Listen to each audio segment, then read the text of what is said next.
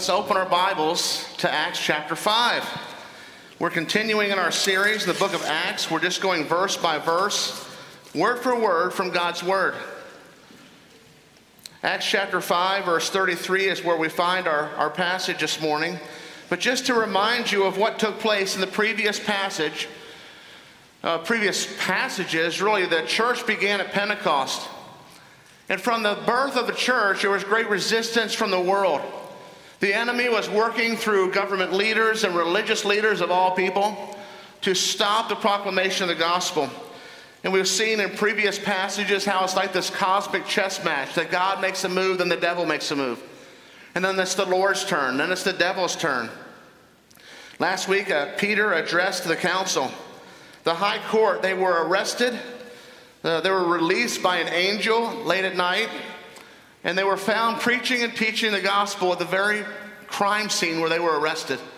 So they were rearrested and brought back into the council. And listen to the words that the council gives to the disciples.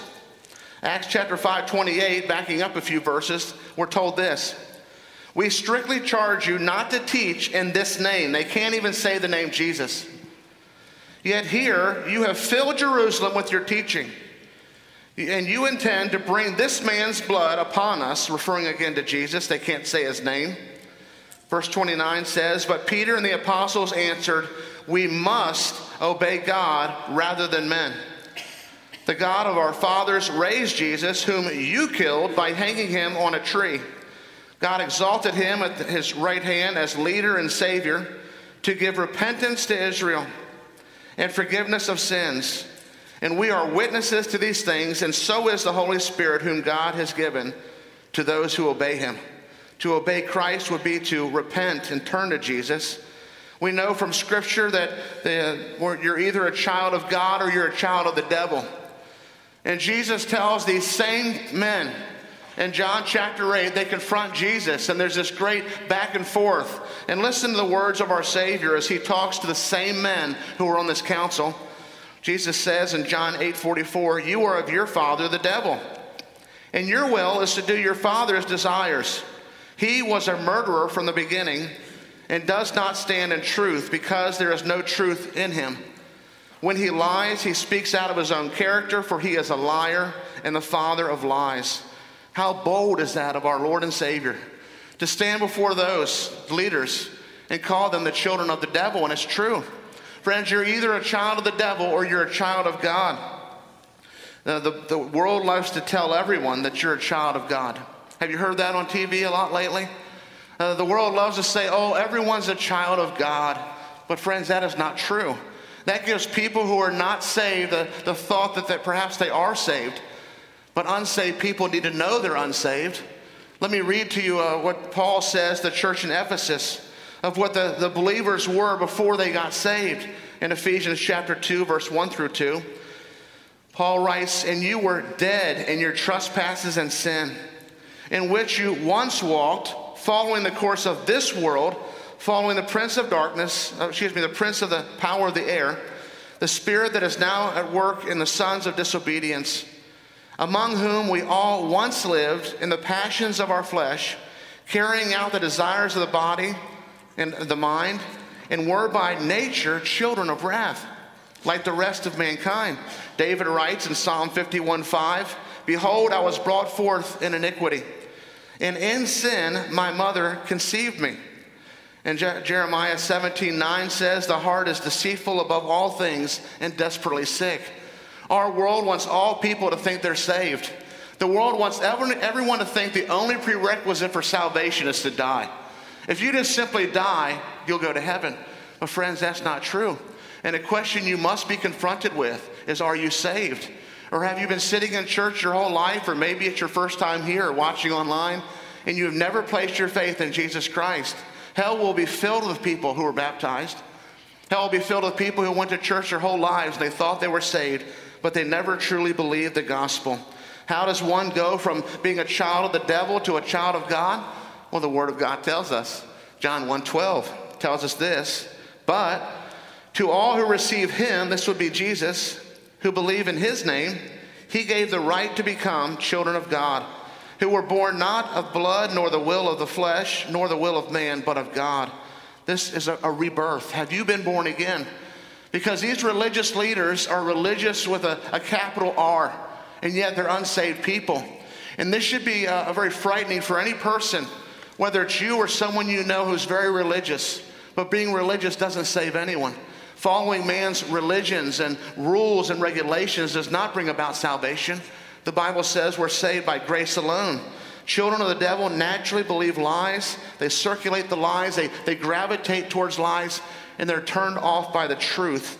And friends, you see it every day. Our media and our culture bombard you. They bombard the world with lies 24/7, trying to fill your brains with lies. Someone once said, the farther someone gets from the truth, the more they will reject it when they hear it. Can you see that in our world today? A world that's just been believing lies and are so far removed from Scripture that when someone actually quotes Scripture, they call them names. They're rejecting the truth. I share that with you because these leaders are rejecting truth. And they're going after Jesus' men who've been appointed by him to proclaim the Word of God, to proclaim the gospel. And they think that by killing Jesus, they did the work of God. They think that by opposing the apostles, they're doing God's work. They're so blinded by their sin. And yet there are people today who will oppose the church. They will resist the gospel, and they will attack Christians, and they think they're doing God's work. Jesus warned the disciples about this in John 16:2. Jesus said, they will put you out of the synagogues. This will be an excommunication from society. Indeed, the hour is coming when whoever kills you will think he is offering service to God. That's exactly what's happening here. These men who are opposing the gospel, they're attacking the apostles, are thinking blindly, absolutely blind by their sin, that they're offering service to God. A man came to my office years ago in Texas, and he began to tell me his testimony. He was new to our church. And I said, tell me about your life story. He never once mentioned Jesus in 45 minutes, which I thought was interesting. He claimed to be a Christian. And finally, I just said, I'm a pastor. I ask this question of a lot of people all the time. Are you saved? He goes, well, I was baptized when I was 10. And I said, well, that's great that you know baptism, but are you saved? He says, well, I've gone to church most of my life. Well, that's good that you know church, but do you know Jesus? And when it came down to it, at the end of our conversation, he says, I don't know if I'm saved or not. He had never placed his faith in Jesus. He truly didn't believe the gospel. The children of the devil are putting the children of God on trial here. And this passage can be broken down in 3 simple sections if you take notes. I didn't put this in your bulletin, but you can write this down. The passage breaks itself down. Here we're going to have the reaction to Peter's sermonette, if you will. The reaction we found in verses 33 through 39. Following the reaction, we'll have the rebuke in verse 40, and that will be followed by, amazingly, the rejoicing in verse 41. So we have the reaction, the rebuke, and the rejoicing. Let's begin with the reaction of this council to the words that Peter just gave them. Verse 33 tells us, when they heard these words, they were enraged, and they wanted to kill them. Now, you have to be pretty upset with someone to want to kill them, wouldn't you? Now, this is an enraging, an out-of-control emotion. It's almost it's manifested physically. That someone is so upset, they would very visibly show it on their face. A gnashing of teeth, a squeezing of their hands, a raising of their voice. And you've heard the expression, the apple doesn't fall far from the tree. And that's true in this case. You know what that expression means? That children will act just like their parents. A daughter will act like her mother. A son will act like his father. And here these religious leaders are acting just like their father, the devil himself. They're outraged by hearing the truth. And here we see this word enraged in the Greek. It's a compound word. It literally means it first means through and to cut. It means to cut through something, or to cut through a hard substance, to cut through wood. Peter's words were accompanied with the power of the Holy Spirit. In his words, they cut through the heart of the religious leaders, and they brought about great conviction.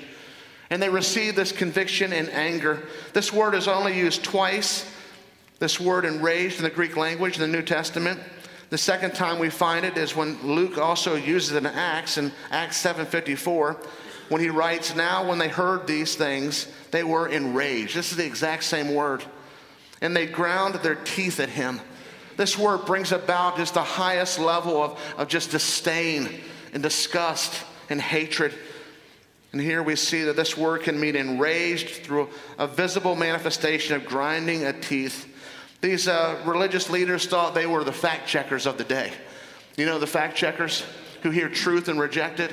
Well, they were the fact checkers for Jerusalem, and they reject the truth. There was no religious freedom, no freedom of speech, very much like we're seeing in our time today. And all these leaders wanted to do was kill the apostles of Jesus Christ. And then we enter verse 34 with the word but. There's going to be a shift here in our story. It's almost as if the devil made his move and now the Lord's going to make his move. And the Lord is going to use the most unlikely person to step in to defend the apostles. But a Pharisee in the council named Gamaliel. Gamaliel was a teacher of the law held in high honor by the people. He stood up and gave orders to put the men aside for a little while. This teacher is highly respected by the people, is highly respected by the Sadducees and the Pharisees, the ruling council. He would be a member of the court. And isn't it amazing that the Lord used this high government official to protect the believers? The Lord first in the previous passage used an angel. He used an angel to break the apostles out of prison. Now he's using a high government official to protect the apostles. And later we'll see when they're put back in jail, and an earthquake will come. And the Lord will use an earthquake to open the prison doors. The Lord has every resource available at his own disposal. He's using this high-ranking official to step in. And look at what he says, verse 35.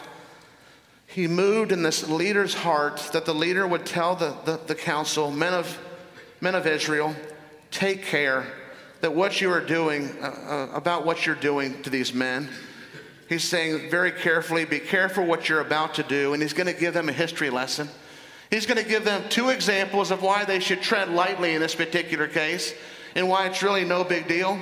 Or maybe it's a very big deal, one or the other, so explained. Verse 36 says, for before these days, Theudas rose up, claiming to be somebody. And a number of men, about 400, joined him. And we don't know much about this man, but here those men know a lot about this man. The scriptures tell us he was killed, and all who followed him were dispersed, and they came to nothing. And we see a comparison here that Gamaliel is raising up between the apostles and following Jesus. And he's saying, look, their leader was killed. If Jesus was killed and they were following Jesus, we have nothing to worry about, right, man? And he gives a second example. And he says, and how about verse 37? After him, Judas, the Galilean, he rose up in the days of the census and drew away some of the people after him. But he too perished, and all who followed him were scattered. And Gamaliel is simply saying, gentlemen, it could be the very same case for Jesus. I remember years ago, a friend of mine went to Cuba on a mission trip with Josh McDowell and Josh McDowell's ministry. And as soon as they landed at the airport, the Cuban government came by the airplane on both sides. They're taxiing in with the jeeps that had the machine guns on the back. And the soldiers greeted them. The doors opened. They all stepped off the airplane. And whoever the commander of the army was right there on the tarmac said, who is the head of your group? And they all pointed to Josh McDowell. How you like to be Josh at that moment? And he said, I am the head of this mission trip. And they said, sir, you're not welcome in our country. You need to leave and go back to the United States. And what the government thought at that time was, if we could just get rid of the head, the body will die. But what Josh McDowell told his crew, and they knew already, is they could send me home, but I'm not the head. Jesus is the head. And he prayed for them, and they went on their way, and Josh went back to Minnesota, and they had an amazing week of ministry. And here, this government leaders here think that they can just get rid of Jesus, and the body will die, but little do they know that when they killed Jesus, they launched his ministry. The death of Christ gave birth to his movement. It didn't kill his movement. Verse 38 says, so in this, Gamaliel continues, so in the present case, I tell you, keep away from these men and let them alone. For if this plan or this undertaking is of man, it will fail. But, big but, if this is of God, you will never be able to overthrow it. Your work will be in vain.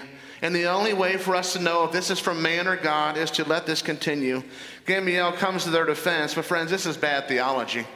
Because Gamaliel is saying whatever continues to move on will be of God, but that's not entirely true in our world, because there are bad theologies and bad teachings and religions and cults that thrive today. And that doesn't mean because they're thriving, they're of God. But here the question is will this sway the council? He says, you might even be opposing God. By opposing the gospel and the proclamation of their message, gentlemen, you could be opposing the very one we think we're defending. We think we're operating on God's behalf by punishing them and having them be silent. But have you considered the thought that we could be opposing the one who we're worshiping? And look what they do. How will the council respond? They took his advice. This doesn't mean that if it wasn't Gamaliel, they wouldn't have taken the counsel from someone else. But perhaps it had to be this particular man that the Lord used to speak reason. I had a friend, Chris, years ago, who worked at Blockbuster Video. Some of you are old enough to remember Blockbuster Video. And he was in a back room one day, and a friend was going through a difficult time, and Chris said, can I just pray for you? Do you believe in prayer? And the person wasn't real familiar with how to pray, and Chris said, can I tell you my story? And just in their break room as they're having their lunch, Chris shared the gospel. And it was overheard by another worker who didn't like it, who felt very offended, and the person went and told the manager. The manager came and sat Chris down and said, you are not to speak in that name. Does that sound familiar? And said, if you speak about Jesus again while you're working, then we're going to ask you to leave. You'll be fired. Chris said, hey, no problem. He asked me, but okay. A couple days later, in the break room, someone else comes up to Chris. He was just a magnet. The Lord used him in great ways to share the gospel. People said, this person said, Chris, I understand you're a person of faith, and what does it mean to be saved? So Chris shared the gospel with them again, and it was overheard by another person who took offense. Chris was called in the manager's office and said, you're fired. You're fired immediately. And I love that story because the question I have for us is, when was the last time you rented a video from Blockbuster? Today, Chris is a preacher in Virginia, and he preaches the gospel every Sunday morning. And just like Blockbuster Video, those who oppose the gospel throughout the ages will go to their ruin. They will go to their grave. Every government, every emperor, and then what we see as the gospel continues to advance. And here these men at this council tried to shut down the gospel, and they're dead and gone. And here we are preaching the gospel 2,000 years later. The gospel is the power of God for salvation. The second section we see here is the rebuke. They're going to let these apostles have it. And friends, if Gamaliel had not stood up, Gamaliel, there's a chance they could have received the death penalty in that moment, because this council had the power to make sure they were executed. This is the same council that took Jesus before the Roman Empire to be crucified. Gamaliel stepped in and saved their lives that day, and now we're going to get the rebuke. Verse 40. And when they called the apostles, they beat them. The commentators I've read said this isn't just a punch in the face. More than likely, this was a 40 lashings minus 1. This was a scourging, just like Jesus received. This would have been whips on the back. The commentators say they would have walked away from this scene very bloody, unable to put their shirts back on their backs, their garments, because of the pain. So here they received this beating. And what these leaders were trying to do, the enemy was using the government to inflict pain tolerance or pain obedience. To have them obey them through pain. They beat them and they charged them. That was a pointing of the finger, and told them not to speak in the name of Jesus and let them go. In other words, you think this beating is bad. We're going to beat you to the point of death, but we're not going to kill you this time. But you are not to proclaim the gospel anymore. This would have been very discouraging, I would imagine. And here the enemy is using this court and this council to inflict pain. But how will the apostles respond and react? Verse 41 tells us. In this section here we call rejoicing. Verse 41 says, and when they left the presence of the council, then they left the presence of the council rejoicing. These were shouts of praise. How could they be praising right now? How could they have shouts of rejoicing and praising God? Friends, it's by God's grace. It's God's grace that in the face of great pain, in the face of great suffering and opposition, that he would bestow grace upon grace on the apostles in this particular moment, that they're not complaining about the pain they're going through, They're not complaining about the suffering. They're not saying, Lord, we serve you. We've done all these great things for you. How could you let this happen to us? I think sometimes we're tempted to think that way, aren't we? When we go through a difficult time or season and we think, Lord, I've been serving you faithfully for so long. How could you allow this to happen? But the Lord isn't doing this to them. He's doing it for them and for the good of their faith and for the good of the church and for the good of the gospel. They are rejoicing. And it's very tempting for you and I to go through difficult seasons and to not rejoice. But friends, we are to seek the Lord during that time and ask the Lord for a heart of rejoicing and for a heart of gladness. If you like football, you know that anytime the offense is on the field, the defense is on the field as well. I've never seen a game, and I played in middle school in football, but never once did I step foot on the field as the offense and have no defense. The defense is always there, standing about 6 inches from your face. And if you watch a football game, the defense is never going after the spectators, are they? They're never tackling people in the stands. And they're not tackling the referees, they're not tackling the cheerleaders. And specifically, they're going after the person who has the ball. The apostles have the ball. And friends, the question for you and I is, are you a spectator in the gospel mission that we're given? Or are you a referee walking around the church trying to find people to judge?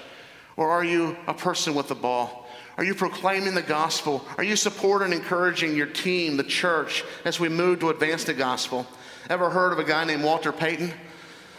Walter Payton had a combined yards of 4,368 in his career. Combined net attempts. His yards were 21,803. Nearly 22,000 yards. He had 750 points scored in 125 touchdowns. Payton won the NFC rushing title 5 straight years from 1976 through the rest of the years after that. His rushing yards were 16,700. Career receptions, nearly 500 in 13 seasons. And if you watch Walter Payton play, you've got to wonder, how could he have achieved all that? Because every time he gets up, he runs 3 yards and he gets tackled. Every time he gets up, he tries to run the ball and he gets tackled behind the line. Or maybe he had a great catch, but every time he got the ball, he was tackled. How did he achieve those things? He did it with great endurance and perseverance. He did it by working as a team. And friends, we have to resist the temptation when we come to church of tackling each other, of beating each other down. As a gospel church, as a gospel community, we are to advance the ball by supporting and praying for one another, not tackling one another, not discouraging one another. Could you imagine Walter Payton being tackled by his own offensive line every time he tried to run the ball? They weren't tackling him, they're blocking for him. And we are to block for one another. We are to be a part of a co-laboring effort with the co-mission the Lord has called us to. And friends, every time that you do a gospel activity, every time you want to advance the ball forward, no matter what mission you're a part of, or mission group, or Sunday school class, or even in your own life, you may say today, Lord, I want to move forward in my faith. You need to know you're going to be met with resistance, that the enemy is going to do all that he can to discourage you and to beat you down. Maybe some of you are in a season right now where you decided, I want to live for Christ, and you're just being discouraged and beat down in every area that you're walking. Just persevere. Let the church come together and surround you and encourage you. Let us walk forward together. Jesus said in Matthew 5:11, blessed are you when others revile you and persecute you and utter all kinds of evil against you falsely on my account. Jesus said, blessed are you when people oppose you for the sake of the gospel. Next, we're told they were praising God. Why are the apostles praising God? Well, the verse tells us. Here we see that they were counted worthy to suffer dishonor for the name. They weren't just attacked arbitrarily. They weren't beaten just because the leadership didn't like the clothes they were wearing or the neighborhood from which they came. They were associated with Jesus. Years ago, I can't account for any kind of persecution really in my life like you read in the Bible or hear about around the world. But when we were in Paris in '97, that's when my wife and I met, and when she saw me, she said, ooh la la. But my senior pastor at the time said, no, Charlie, it's more like ooh la la. But when we were in Paris doing ministry, and they took us to the most Muslim district of Paris, and we're handing out New Testaments in French. And these group of men came from around the corner, and there's about 6 or 8 of them. They surrounded me, and they pushed me down, and they spit right on my face. And I thought for sure, I'm going to go. I'm dying. Jesus, open up your heavens, here I come. And I just had so much peace come over me. And I got up, and I just simply told them, Jesus loves you. But it was the grace of God. It wasn't anything I did. When they saw me, they didn't say, there's a Redskin fan, or he's from Virginia, or he's from America. They didn't know where I was from and what I did. They just saw Jesus when they saw me handing out gospel tracts, New Testaments. Friends, do people see Jesus in you? Do they know that you are distinct from the world, or do you blend in with the world? Jesus said, if you were of the world would love you. But if you were of Christ, you're not of the world, and people will hate you. And look at what they did. Did they stop their mission? Did they say, you know what, Jesus, we're not going to participate in this gospel community anymore? Because we were beaten and yelled at by the authorities. We were in prison twice. We could die, Jesus. We're not going to do this. That's not what they do. Verse 42 gives us great encouragement and direction today. No matter how much opposition the church faces, look at how the apostles respond. Verse 42. And every day in the temple and from house to house, they did not cease teaching and preaching that Christ is Jesus. Let me read that again. And remember the scene here. And every day, not every Sunday, not every other Sunday, not once a month, every day.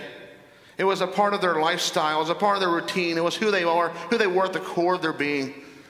And every day in the temple and from house to house, door to door, in their neighborhoods, they did not cease teaching and preaching that Christ is Jesus. They had much to lose, but everything to gain. And they knew where they were going when they died. They knew that people without the gospel message or faith in it were going to go to hell. And their mission was far more important than the pain that they suffered. And now this leads us to the most important question. Are you ready? On a count of 3. 1, 2, 3. So what? What do we do with this passage? How do we apply it to our lives? How do we bring it into our day and time? And the number one way is this, is the Lord can use any means to support his people. It doesn't mean that every time he's going to step in and bail us out if we get in trouble with the gospel. And sometimes part of his plan is for us to suffer. And it's for our good. It's for the good of the kingdom. But the Lord has every means at his disposal. First he used the angel, and now he's using a high court official. This official was there and impressed upon his heart by the Lord to protect the Christians. I can't imagine as he stood there and watched them get beaten, what that must have looked like or sounded like as the apostles screamed from the pain. But they were released. And friends, we need to pray for open doors and opportunities for the gospel. We should have no fear of man, no fear of governments that will oppress the Christian message, no fear of anyone except for fear of the Lord. And are you praying for opportunities? The Lord can use angels, high government officials, earthquakes. He used the Red Sea against Pharaoh for God's people in Egypt. Number 2 is this. Number 2, so what? Is proclamation is accompanied by persecution. We must realize that we're going to be persecuted. It's part of the plan. If we're going to press against the world is going to press against us. We cannot think for a second that we can proclaim the gospel or share the gospel with a friend or family member and not face some resistance of any kind. They go hand in hand. We are not to be afraid of the world. Number 3, so what is this? And finally, are you a child of God or a child of the devil? Where do you stand? Who is your father? Do you think that your religion will save you, or have you placed your faith wholly and entirely on the work of Jesus Christ to save you? A question I have for people who will tell me that they're saved, I'll say, that's great. How do you know? And they'll say, well, they'll either say because Jesus died for my sins, or they'll say, well, because I do lots of good things. I go to church from time to time, and you could fill in the blank. How would you answer that question? How do you know you're saved? Jesus said in John 3:3, truly, truly, I say to you, unless one of you is born again, he cannot see the kingdom of God. Friends, what did you contribute to your first birth? Absolutely nothing. In your first birth, you didn't pray and ask God to be born.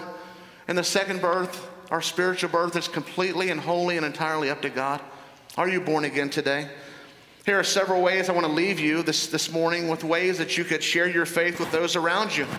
Number 1 is this. You could ask people how you could pray for them. Praying for people is a great way to share the gospel. You could even share it indirectly and say to them, now that you've given me ways to pray for you, can I pray for you right now? And pray their prayer requests and then pray the gospel over them. They will be hearing the gospel as you pray it. Thank the Father that he sent the Son to die in this person's place.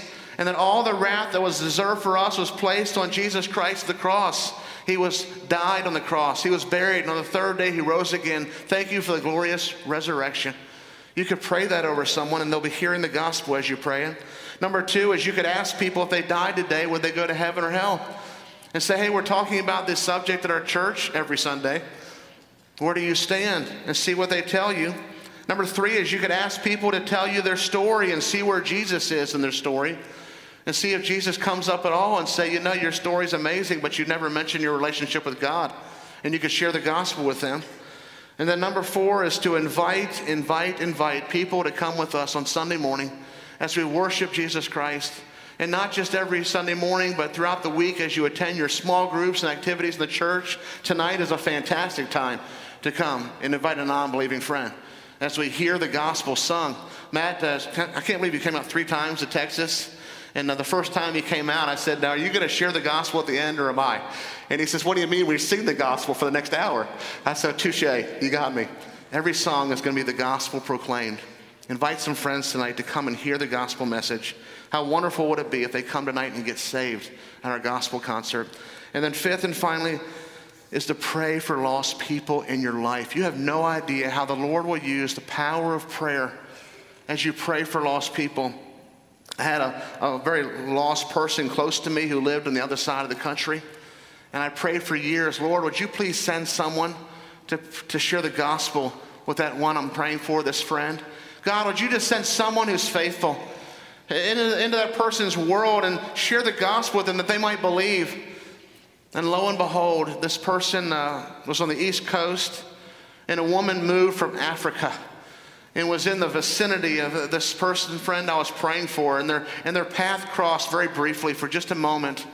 And this woman from Africa shared the gospel with my friend, and my friend got saved. And I thought, wow, Lord, I prayed for years, and you sent someone from Africa to the East Coast to share the gospel with them? And this was happening when I lived in Texas, and then I felt so convicted, and I said, Lord, I wonder how many people are praying from all around the country and the world for their lost family members where I live, that the Lord will send someone faithful to share the gospel with them. And I began to desire to share the gospel with everybody around me because I thought, you know, someone's praying for this person's salvation. They have a loved one who is saved, who is praying that God will send someone who's faithful. Friends, think about the people in Raleigh who are being prayed for by relatives all around the world. Have you considered that? That the Lord will send someone faithful to share the gospel message with them. Are you the one? Are you the one the Lord wants to use to bless that person by giving them the grace of the gospel message? Let's pray. Father, thank you so much for this glorious gospel. Father, we see here that your work will not be stopped. And governments and leaders, no matter how hard they try to blow out the candle of the gospel, they will fade away, but your work will continue. Lord, thank you so much for that we live in such a time as this. In this darkened world, that we are surrounded by people who are far from you. God, help us to believe your word, that we would truly believe your word and put faith in the gospel message. It is the power of God to save. Burden our hearts, convict our spirits to proclaim the gospel message with those around us. In Jesus' name we pray, amen.